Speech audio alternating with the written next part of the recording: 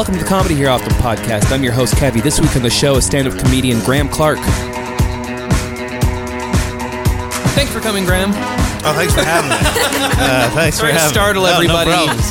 It was really quiet for a second, and I broke the silence. Yeah. We were just talking about the different things sometimes we see out there. We actually saw some people changing in those shrubs last week. Remember that? Oh, yeah, that's wow. right. That was cool. Nice. Yeah, there were some cops out there fighting with some people in their cars during that pipeline thing that was happening. Oh, that was all. Yeah, that would have been Yeah. right down here. That was here.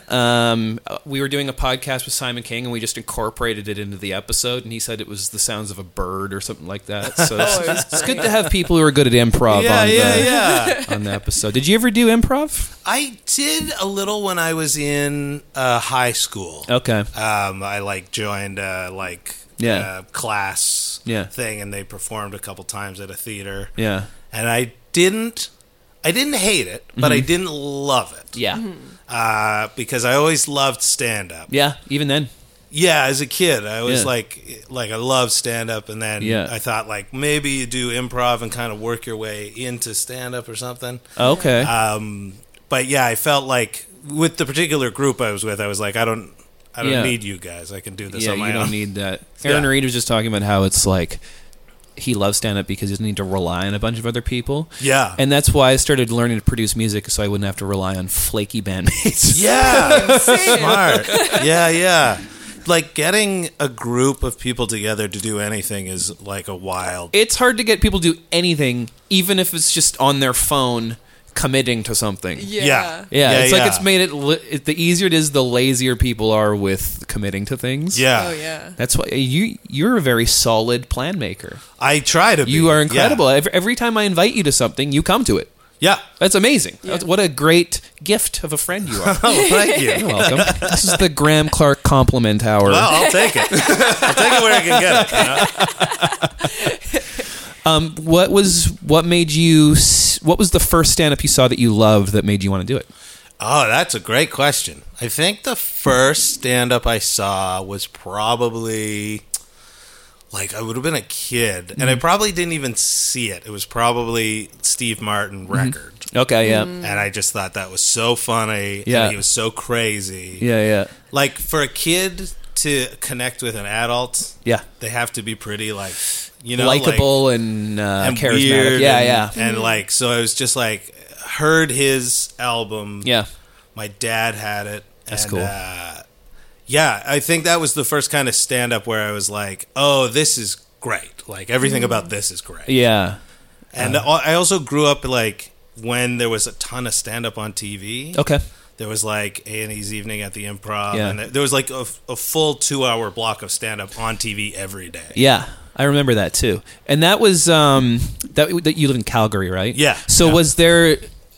did you start doing it pretty young, or did you just kind of absorb a lot of it and then? Yeah, I did it as a teenager. Okay. A bit when I was the very first time I did it, I think I was 15. Oh wow. Yeah, and I did it at a talent competition. Yeah. Yeah, and I wrote 5 minutes of original Wow. material, and Were you super nervous? yeah, but I would just always I liked being on stage. Yeah. I liked writing, telling jokes. Yeah. And it was the first crowd I played to was probably there's probably 300, 400 Holy people shit. there. So Wow. yeah, it was definitely and I loved it. I lost the competition, but I loved Wow. the doing it. And then, but you couldn't get into bars and stuff. As a teenager, and that's where all the open mics were happening. Yeah. So once I got a fake ID, I did some. Yeah. That's the most impressive reason for getting a fake ID. So I could start working. Join the workforce. Right. I'm 16. I work at Earl's now. Yeah. That's amazing. You just loved it so much. Yeah, and and then I did it a bit when I was a teenager, 16 and 17, and then I was like, I gotta go to school. I gotta go get an education or something. Yeah. Because there's a lot of sad people around open mics, and I knew that even as a teenager. I was Yeah. these are sad folks. Not all of them, but It's like if you go to an open mic now, you'll see some sad. Well, it's not very supportive. It's a lot of open mics I've been to. I don't know if you've been to any. It's great because Alexi's so new to the comedy scene. Okay, that I'm seeing her see things for the first time a lot. Yeah. And but a lot of open mics is like, basically you go and you sign up so you can do 5 or 7 minutes, but the crowd is just other comics. Yeah. So it's not a very supportive feeling, and then nobody often is laughing at each other's jokes. Yeah. And it's anybody can sign up. Yeah. So you get people who are very, gifted, good comedians, all the way to just random. A guy who has a story that he thinks is pretty funny. Yeah. Oh, geez. Yeah. So you get like a wide swath of people at the open mics. Oh my god. Yeah. I went to like an amateur hour once at Yak Yaks, but Yeah. I don't know if it was like exactly like an open mic thing. It was just like amateur. Open mic's like people. one level down. Like, because an amateur night, like, you would have to go to the comedy club and sign up, and somebody along the way would have to say Yes or no. yes or no. Yeah. But open mic is anybody. Oh, Yeah. geez. Yeah. Oh, And it's so funny because early on into coming to things like that, if someone was bombing, it would make me want to crawl out of my skin. Yeah. And now I'm impervious to it. It's just part of the process. But Yeah. I brought a friend of mine who's a musician with me to Sevens once. It was this open mic, and it was just bomb after bomb, and he was like, go, like physically so uncomfortable with what was happening. Yeah. God. Yeah. That's kind of a lesson that I learned a couple years into comedy, is that the audience really wants you to do well. Yeah. Like, they're not there to see you do badly. And so everything you try, they hope that it's good. Yeah. And I kind of never thought that. I always thought, like, the audience would take any opportunity to kind of, like, cut you down or whatever. But that's not true at all. Yeah. They feel as awkward as you if it's not going the way you both want, I guess. You know? Yeah.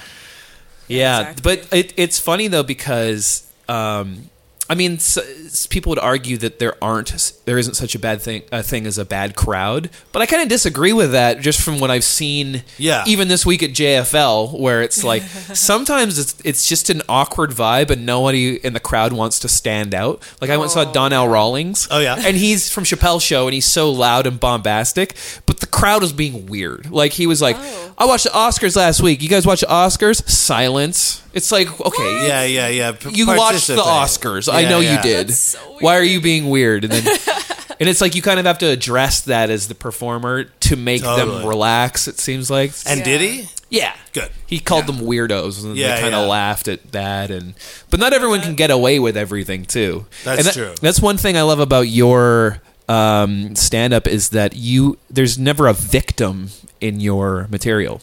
I don't. Yeah, I mean, if there is, they had it coming. Like my parents and my teachers. Yeah, I can't think of a victim in any of your bits besides 7-Eleven. Yeah, exactly. I think I like to talk a lot about corporations. Yeah, and they're an easy target. Yeah. And I like I feel like I'm always the stupid one in the joke. Like I don't feel like, you know what I mean? Like even if somebody was doing something stupid around me, I end up feeling like in the telling of it that I was the stupid one. Oh, that's interesting.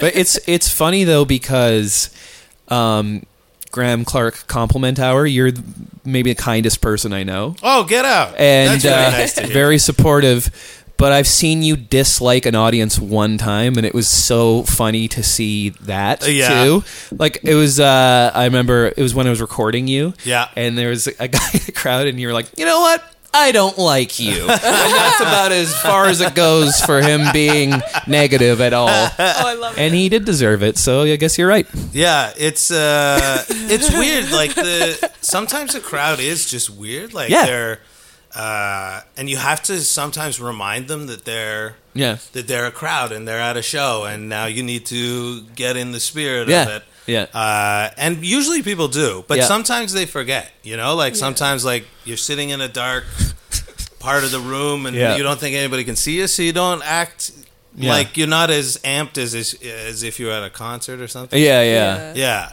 So like sometimes you just got to tell them like you're here to have fun. Yeah. With us. Yeah, time to have fun. Yeah. Oh man. Yeah. It's so uphill. Like I like playing in a band. If the crowd's being weird, we can just go into another song. What is it like though when you play in a band and because there's so much more of people kind of standing around the fringe of the room, talking. Yeah. What is like? When do you feel like as a band, like okay, we're connecting with this audience? There's the variations are interesting because there's different levels to it, and also I've realized that just because they're not like moshing or something doesn't mean they're not really into it. Yeah. And sometimes people's way of enjoying it is not looking at you, but they're still listening and they're still enjoying it. Right. And whatever. I guess the better way to explain it is what a bad show feels like. Yeah. Like it was funny. My band got booked for this big North American tour, and for some reason one of the shows was in, is it called Charlottetown? It's like Prince Edward Island. Yeah, Charlottetown. And we literally played at a fish and chip kind of restaurant. Oh wow. And there were tons of people there, but it's like they couldn't hear what I was saying besides singing, and they had they're just so drunk that I needn't have bothered. Right. Yeah. And we got paid well and everything, and I was literally like, I used to be pretty confrontational on stage, like what you were saying about how you assumed the crowd was not on your side. Yeah. I felt like it was us versus whatever audience we were playing. Yeah. And so I started kind of roasting them, and they couldn't even hear me. Oh my God. Oh man, all those good roasts went to waste. What a waste. My A material. But there's different. I think my favorite things to play are festivals, which I think is best for bands if it's like you don't have to convince them to have fun. They're definitely there to have fun. Yeah, right. And but have you ever, as a comedian, done like an outdoor festival? Yeah. Seems tough. It's tough, and it's not like the best scenario at an outdoor festival was where we did a show in a tent. Yeah. And so at least you had the focus of the people, but outdoors, like I will never do an outdoor show. Really? No. Wow. No, it's just not right. It isn't it's right. just not meant for what you're doing, so I just won't do it. And also, a lot of times, those situations, the crowd's like confused that there's now a stand-up comedian. Yeah. It's like, what the hell's it was funny. I saw Ivan Decker. I went with him when he played Pemberton, that outdoor festival. Yeah. And right at the moment where he was going to do his punchline, a train went by. Into wait. No. Yeah. Stuff like that happens. So weird. Yeah. Yeah, and like the thing is, you want the laugh. Like that's why all comedy clubs have low ceilings because if it's high ceiling or outdoors, the laughs just vanish. They don't go forward to where you are. Yeah. And so outdoors, it's just like I mean, when you're starting a comedy, you say yes to everything. Yeah. So I did outdoor shows. Wow. Yeah. Have you opened for bands? I did open for a band once at a bar, like at somewhere in Kits. Okay. And it went so badly that I was like, I don't think I'll do this again. Yeah. Yeah. Oh, That's uphill too, because they're not expecting that, I guess. No, That crowd. and it's like They're all standing also. yeah, they're all standing and Yeah. everybody's still ordering drinks because the band hasn't started yet. Yeah. And I'm sure you've been an opening band at some point. Yeah. You're playing the impossible game. Like nobody cares. Nobody's with the opening act. Who Try playing a fish and chips restaurant. Yeah, Oh, jeez. But but those gigs, like you keep them somewhere in your brain. Yeah. And then the nicer gigs that come Oh along. man, appreciate it Yeah, so much. Yeah, totally. Do you think the cushiest, not cushiest, but kind of the other side of the spectrum from those kind of shows is when you open for Dave Chappelle on those dates?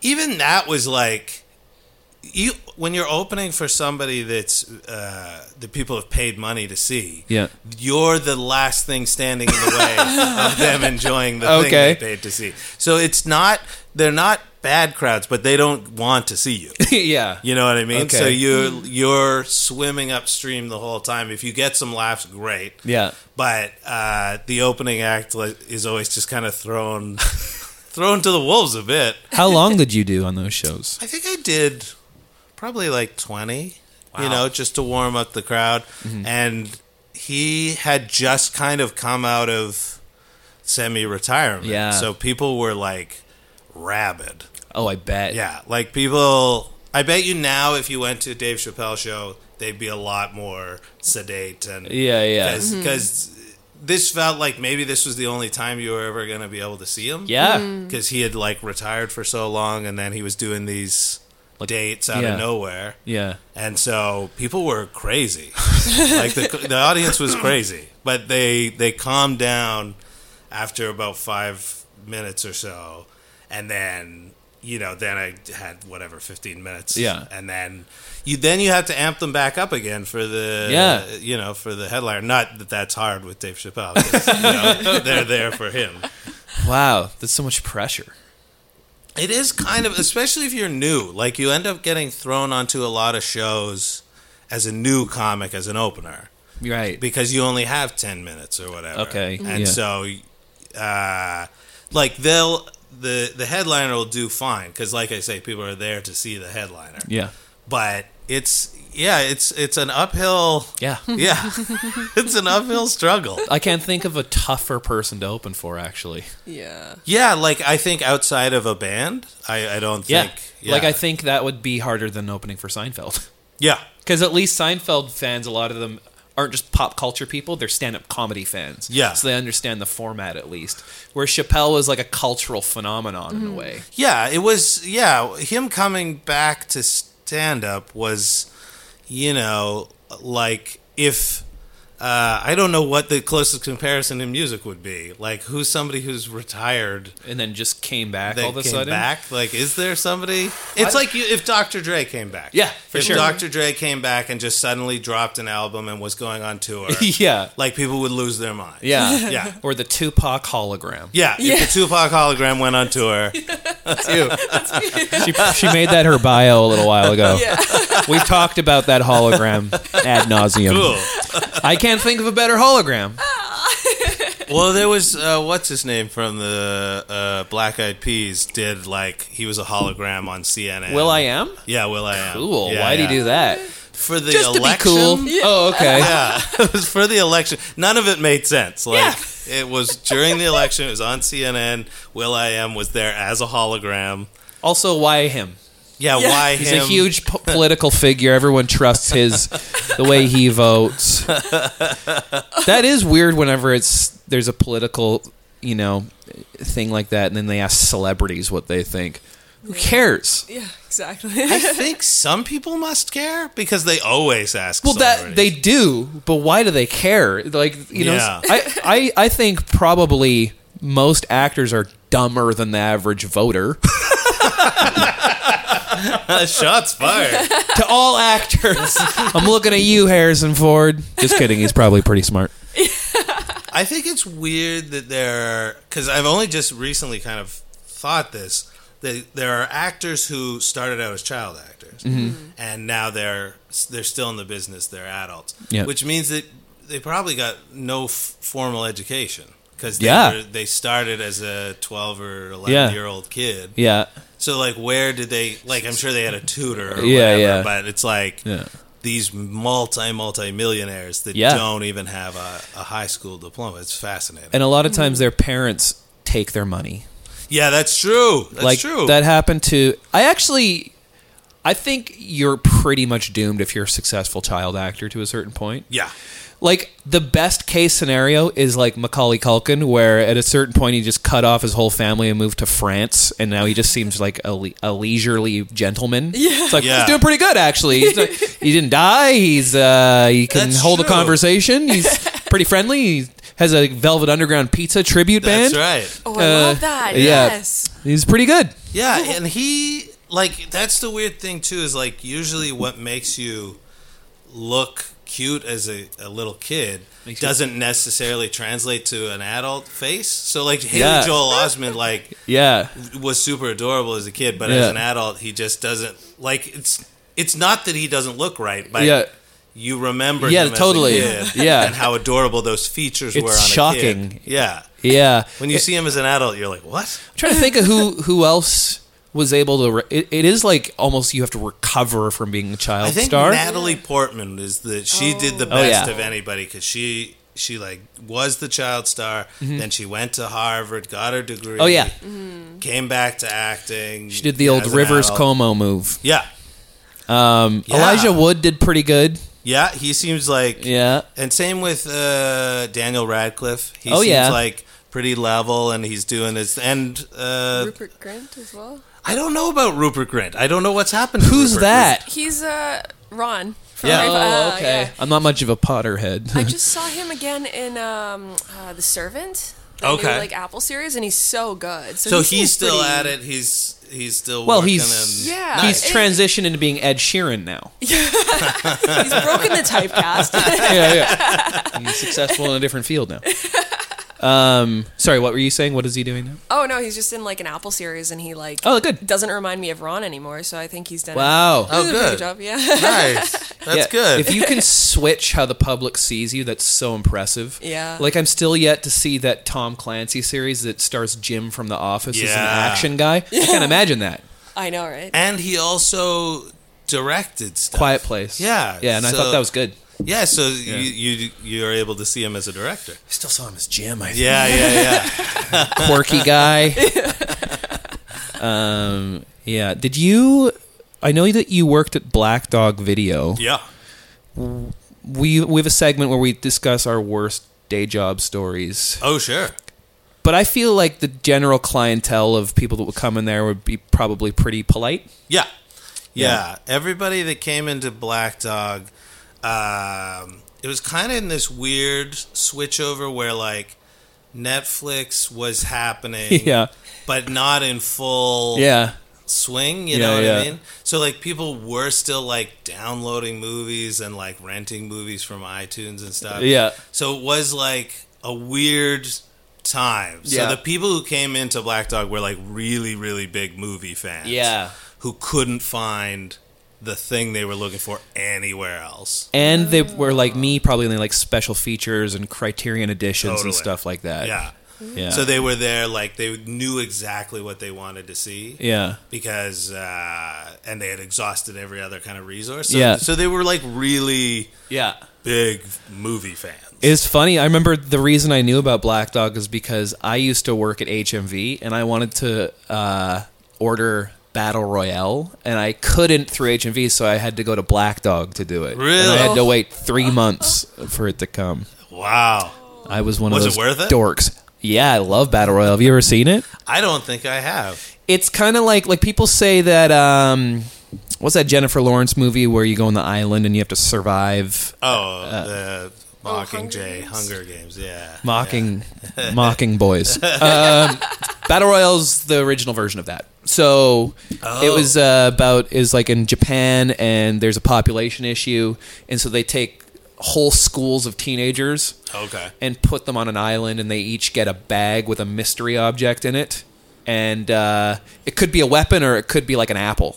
And then you have 3 days, and you're all wearing these collars, and if at 3 days there's more than one person alive, all the collars explode.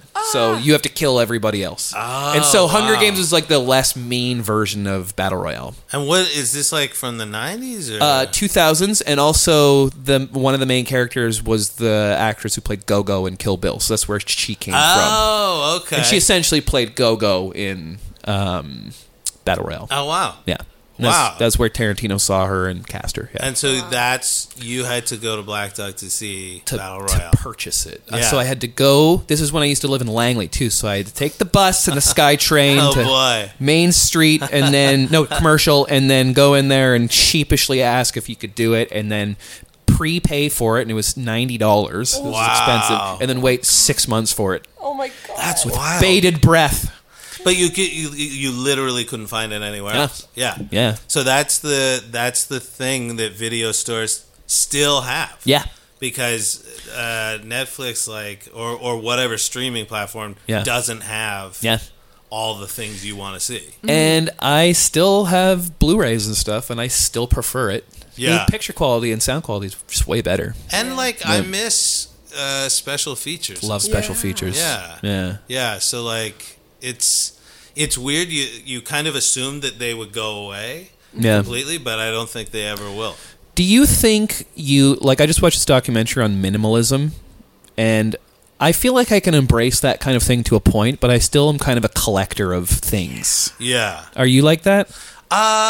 You know what? I have collected a lot of things over the years, but I feel like I've moved so many times. Oh yeah, that's that a pain. I think if you stayed in a place for a decade, you could really accrue definitely quite a collection of stuff. Yeah. But if you have to move it every couple of years, you start to thin the herd pretty quick. Yeah. And so the only thing I have left that are I have old comedy records. Oh, cool. Yeah.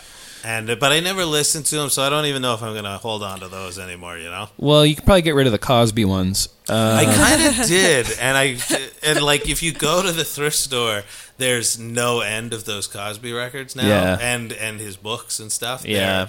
Every time I go to a thrift shop, I can guarantee that I will find a Cosby record or yeah. Oh, no it was a wholesale dump. Everybody's just got rid of those. I wonder why people don't want those anymore. Yeah. I don't pay attention to the news. So, yeah. I also liked, there are those artists that it's no insult to them, but you will just find their records and stuff in thrift shops. Yeah. Like Primus. It's one of those bands. I've never seen Primus in a thrift shop. I've seen a lot of, back when there was used CD stores, there was always a lot of Primus. I feel like there's always if I'm going through records, there's always Nana Mouskouri. Okay. And there's always a lot of Neil Diamond. Yeah. And but best ofs. Yeah. A lot of this group presents. The best of whatever. Yep. But the old CD stores. That really, I remember there used to be one that I would frequent on Granville Street. Yeah, that was a good one. Yeah. It was ABC Used Emporium. Yeah. And it was also a jewelry store. Yeah. Whoa. Yeah. Is it still there? No, now it's a Burger King or something. Oh. Yeah. But it was definitely that was the place you would go to get a used DVD or CD or whatever. Do you remember your first concert? First concert that I paid for, or first concert that I just went to as a kid? Let's do both. First concert that I paid for, I think, was Smashing Pumpkins. Sick. Yeah. Do you remember who opened? No, I don't. I wonder what year it was. It was, what year was it? 95? Amazing. Yeah. Wow. And they were great. I believe it. Yeah, they were great, and it was Billy Corgan was, before he'd gone completely insane. Yeah. He was because now he's insane, right? Well, he's super into old analog synths, and he'll do 10-hour-long sessions where it's just him unplugging and plugging them in and doing even his hardcore fans are this is boring. Yeah, he bought a wrestling league. Yeah. He loves sports. He loves specifically Chicago sports. Really? So he'll be at anything. It's weird. I find it interesting when musicians that are kind of gothy are really into hockey or something. Yeah. The Al Jorgensen, the guy from Ministry, he's the biggest Chicago Blackhawks fan there is, and he's had season tickets for 20 years, and it's behind the penalty box of the opposing team, so he can talk trash to them. No Really? way. Yeah, those two guys are no. Billy Corgan's really good friends with Dennis Rodman and stuff. That tracks. That makes sense. Yeah. Yeah, but so that would have been when, what was that record? Tonight is the greatest. That one, probably. Yeah. So I don't know who would have been opening. It might have been Hole, because they were touring together a lot, and then they shared a bass player at one point. Huh. Yeah, I can't remember. No. Yeah. But that was the first concert that I paid to go see. What was the first one that you didn't? Weird Al or Fred Penner? It was the Beach Boys. Oh, that's a good one. Yeah. That's a good one. And that was great. Because, like, you could still, I mean, I know it's not the Beach Boys anymore. It's like Mike Love and a bunch of... Yeah. Jesse from Full House. Yeah. Yeah. I think he might have been with them when I saw them. Cool. Yeah, because he was like the drummer for the Beach Boys. Yeah. Oh, that's so funny. And they were on Full House. Yeah. Hell of a cameo. Yeah. But it was crazy because, like, that's just music that you know as a kid. Yeah. Mm-hmm. So it knew every song they were playing. It was, Yeah. Yeah. That's the best. That's so funny how what was like at one point rebellious rock music just becomes like what you sing along to in kindergarten. Because I remember Totally. we sang along to Yellow Submarine, and it's like, that's a pretty psychedelic album that comes from. But you could take a lot of the Beatles songs and convince somebody, like if you just took select songs and said these are children's entertainers, you would believe. Like Happiness is a Warm Gun. Totally. Yeah. Revolver. Yeah. Do you know what's I've been thinking about is like basically any musician that's beloved from that era has a criminal rap sheet that means we probably shouldn't like them. Oh yeah, like John Lennon was like, you know what I mean? Like, Yeah.